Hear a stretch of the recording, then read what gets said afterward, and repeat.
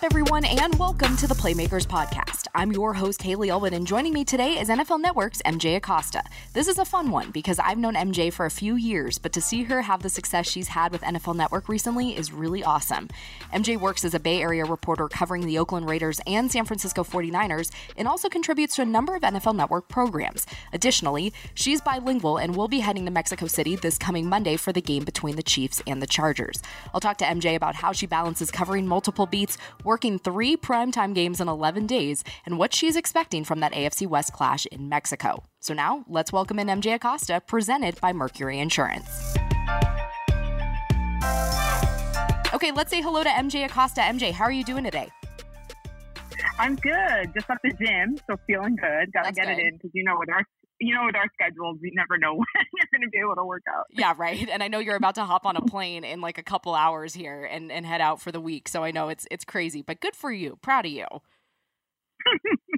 So usually when I do these, I'm having conversations with women for really kind of the first time with a lot of them. But this is a good one because you and I go back a few years. So this is fun for me because it's like talking to a friend basically. But I know a bit about your path. But for those who don't, just give us a little breakdown on how you started out.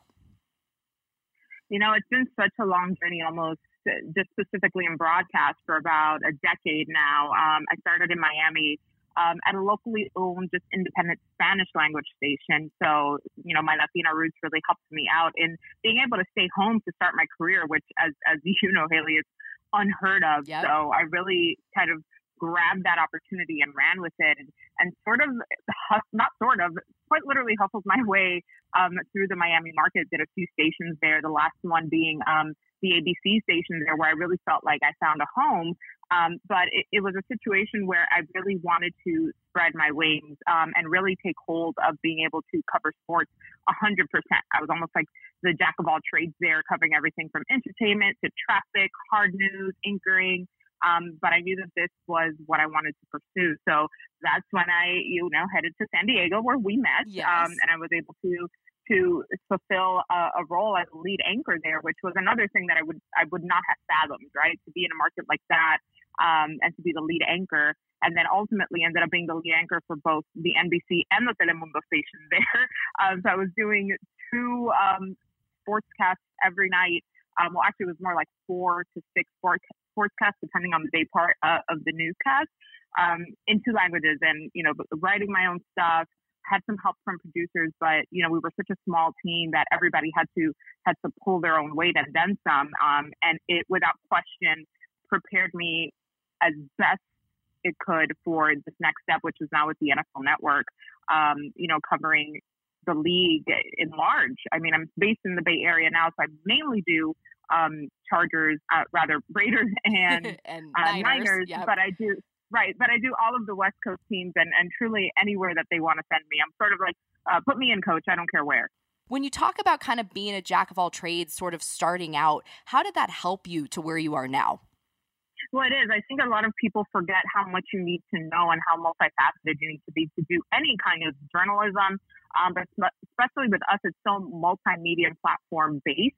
So you have to be able to understand the concepts of shooting your own video, of editing your own stuff, what producers are thinking when they're putting together a show, as well as the basic tenets of being a reporter and news gathering and being out there. So when you've been able to do it across several genres, like I have, it's really helpful because you have the ability to be a chameleon and to jump from one thing to the next. And in my current role now at the NFL, I'm able to jump from one team to the next because I know how to prep and I know how to study and I know how to be able to kind of switch the gears as quickly as they require me to. Yeah, talk about a lead-in. That was literally my next question because we were in the press box in Oakland and you were telling me how you had to go from that game to covering the 49ers the next day in advance of their Monday night game, which was going to be your 3rd primetime game in 11 days.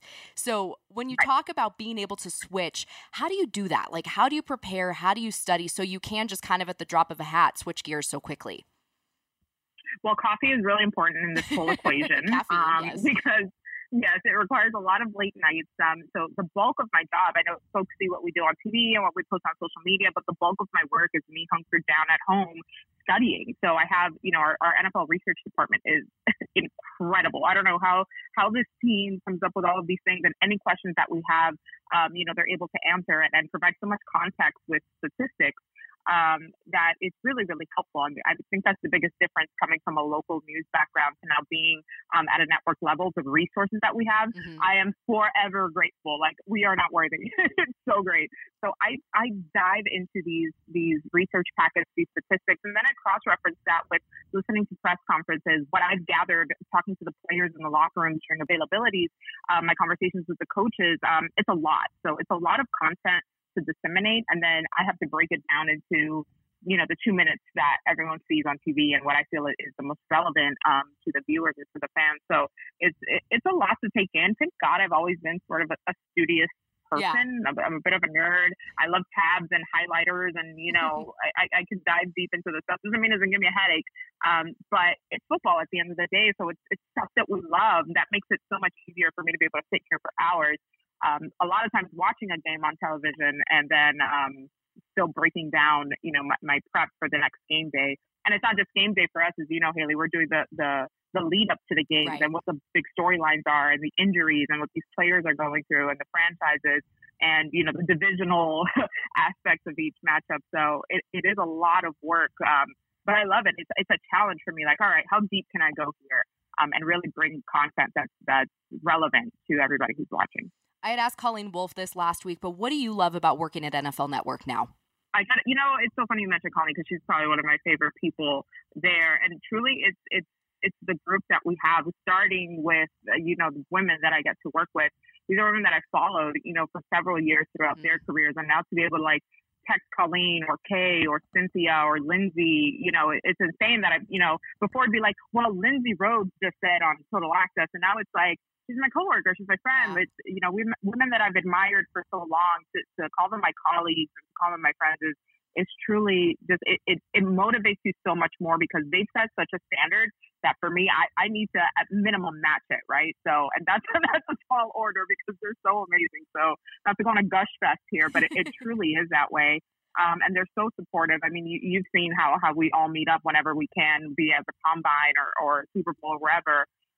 When the planets align and all of us can be in the same space, it truly is such a great motivator to see that. Listen, we're out here. We're maybe small in numbers, but we're strong together. So that's definitely one of my biggest kind of perks, for lack of a better word, of working with the NFL. And it's so cool, like you said, just to have women supporting women. Because I think sometimes you get in that, you think of it being such a catty industry, but really, oh my God, when you meet these women who, I would say like you to me, like we were in San Diego together, and when I see you, it's like we pick up where we left off, and it's so cool, and to pick your brain and just have that kind of that support system, like you mentioned, is just so awesome.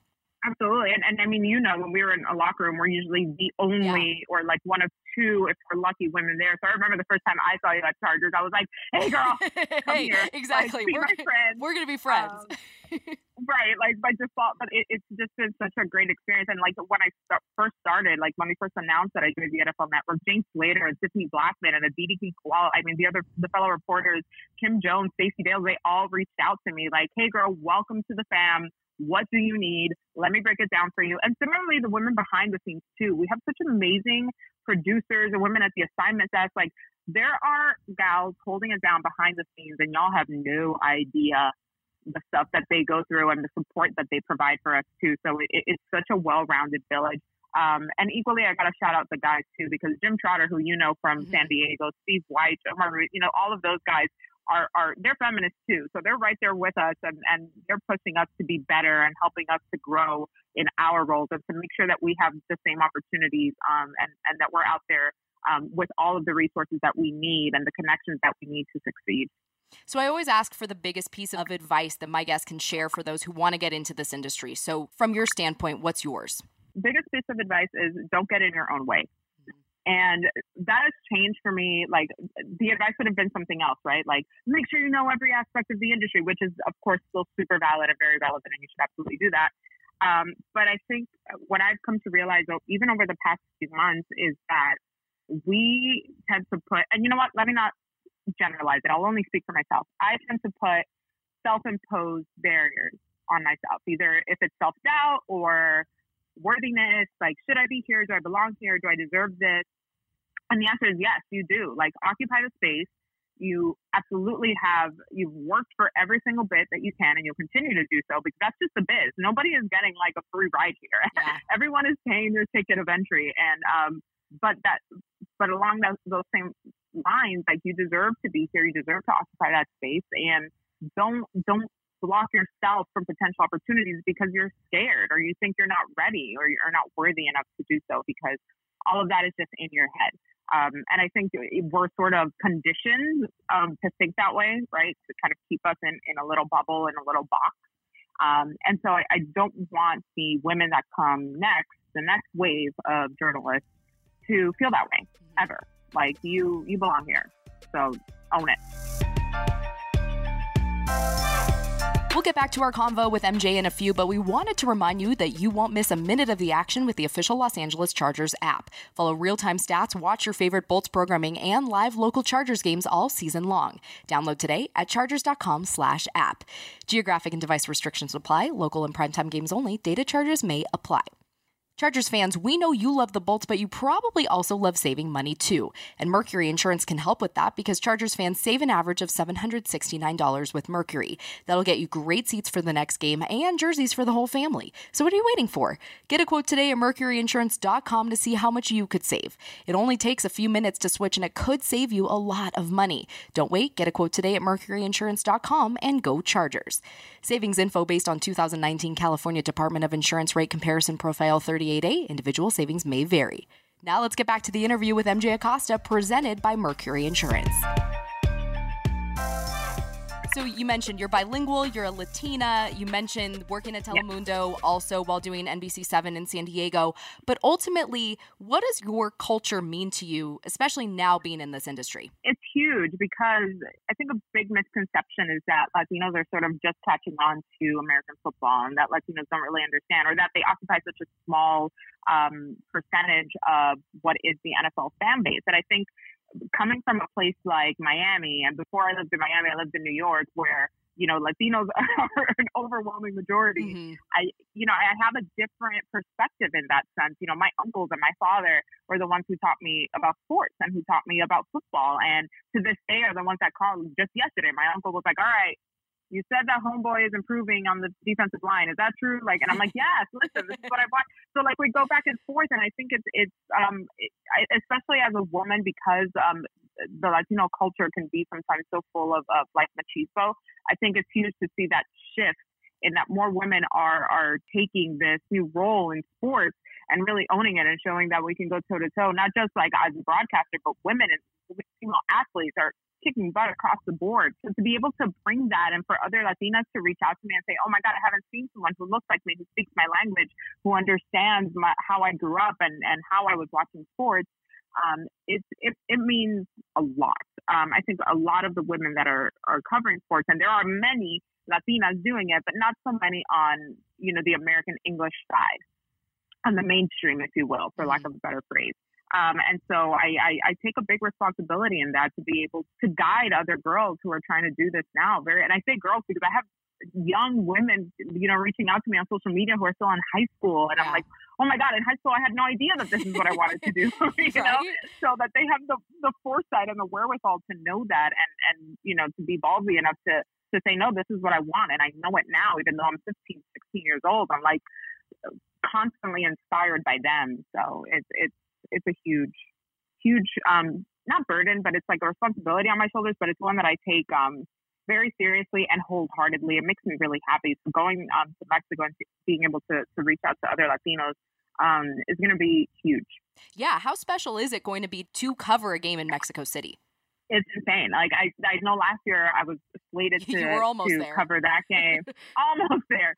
Literally about to board the plane, and it didn't happen. So there's been all of this anticipation going there. And when I meet other broadcasters, people are always sort of shocked that I am Latina and that I speak Spanish and that it's my native tongue. It was my first language before I learned English. And so I think that's the other side of it for me, is it's showing a different group of Latinos that, we're out here and we're representing all Latinos that come in all shades, all shapes, all sizes, that, speak different dialects, that have different accents, that look different, and they have different backgrounds. You've seen on my social media, I identify as an Afro-Latina because I'm from the Caribbean, so we're mixed with so many different things, and I take that on as much as I take my Latino culture on. And so I'm trying to break a little bit of a stigma here and show people that I may not look like what you would imagine a Latina should look like based on what you've seen on mainstream, but I'm just as much of it. Like, listen, my grandmother, till the day she died, did not speak a lick of English. And, we grew up listening to salsa and merengue and bachata, and that's such a huge part of me. And, but I'm discovering new parts of my ancestry and where I came from. And so this is a really big step in helping other Latinos do that as well. So you were at the game between the Chargers and the Raiders. You've seen the Bolts recently. You're going to be in KC leading up to this game. But what are you expecting just kind of overall in this one?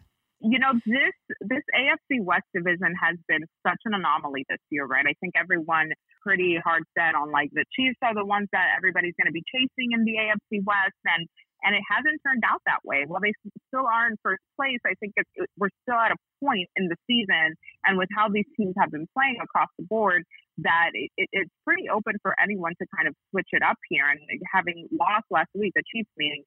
Having lost last week, it creates a different dynamic in the AFC West. So I think that a lot of the mistakes that happened on the Chargers side against the Raiders game, or things that can be applied this week going up against like Patrick Mahomes or this kind of offense, it's going to be a battle. Mm-hmm. I love these divisional games because it's so intense. It's so hardcore, especially when the divide is so minimal at this point, right? Like anybody can kind of switch it up and switch up the order. So I'm really looking forward to this. I love that it's an international crowd. I think that adds just another layer.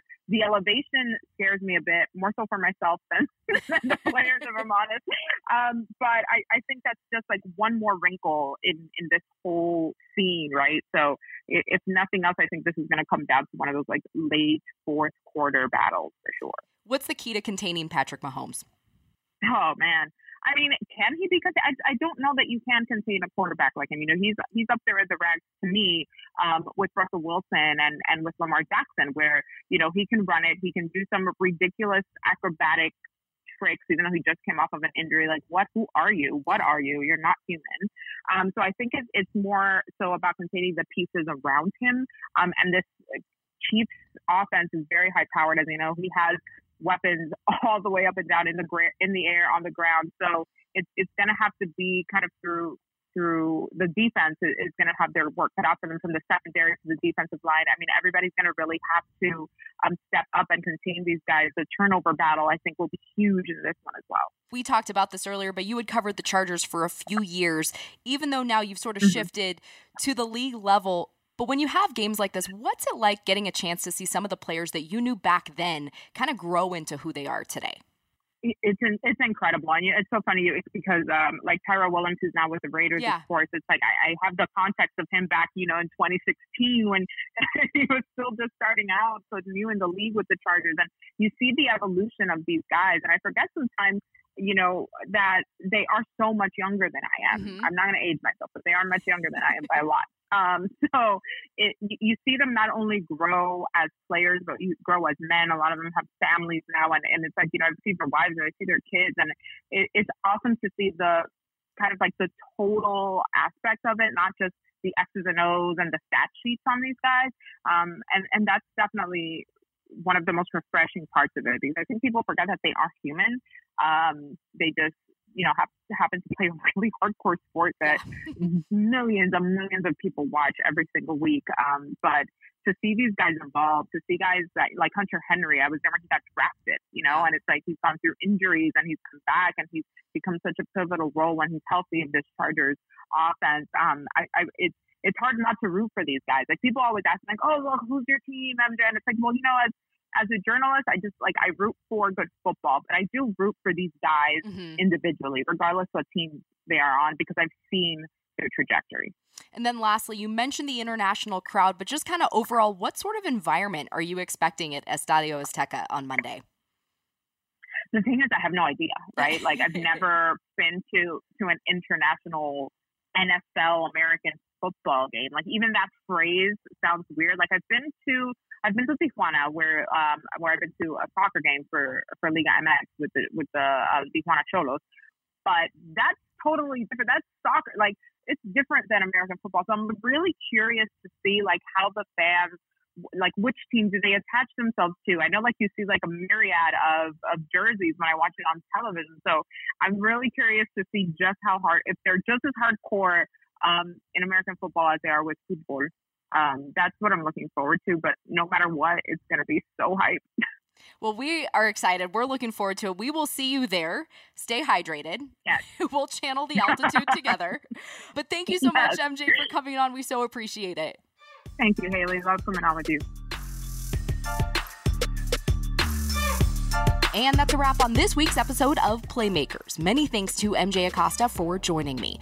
Now, one final reminder is to subscribe to the all-new Chargers Podcast Network wherever you listen to podcasts. And good news, we are now on SoundCloud and Spotify. It is your one-stop shop for all things Chargers directly from the team, including in-depth conversations and analysis with players, coaches, executives, national reporters, and broadcasters, and much more. Be sure to rate and review, and thanks for listening. Catch you guys next time.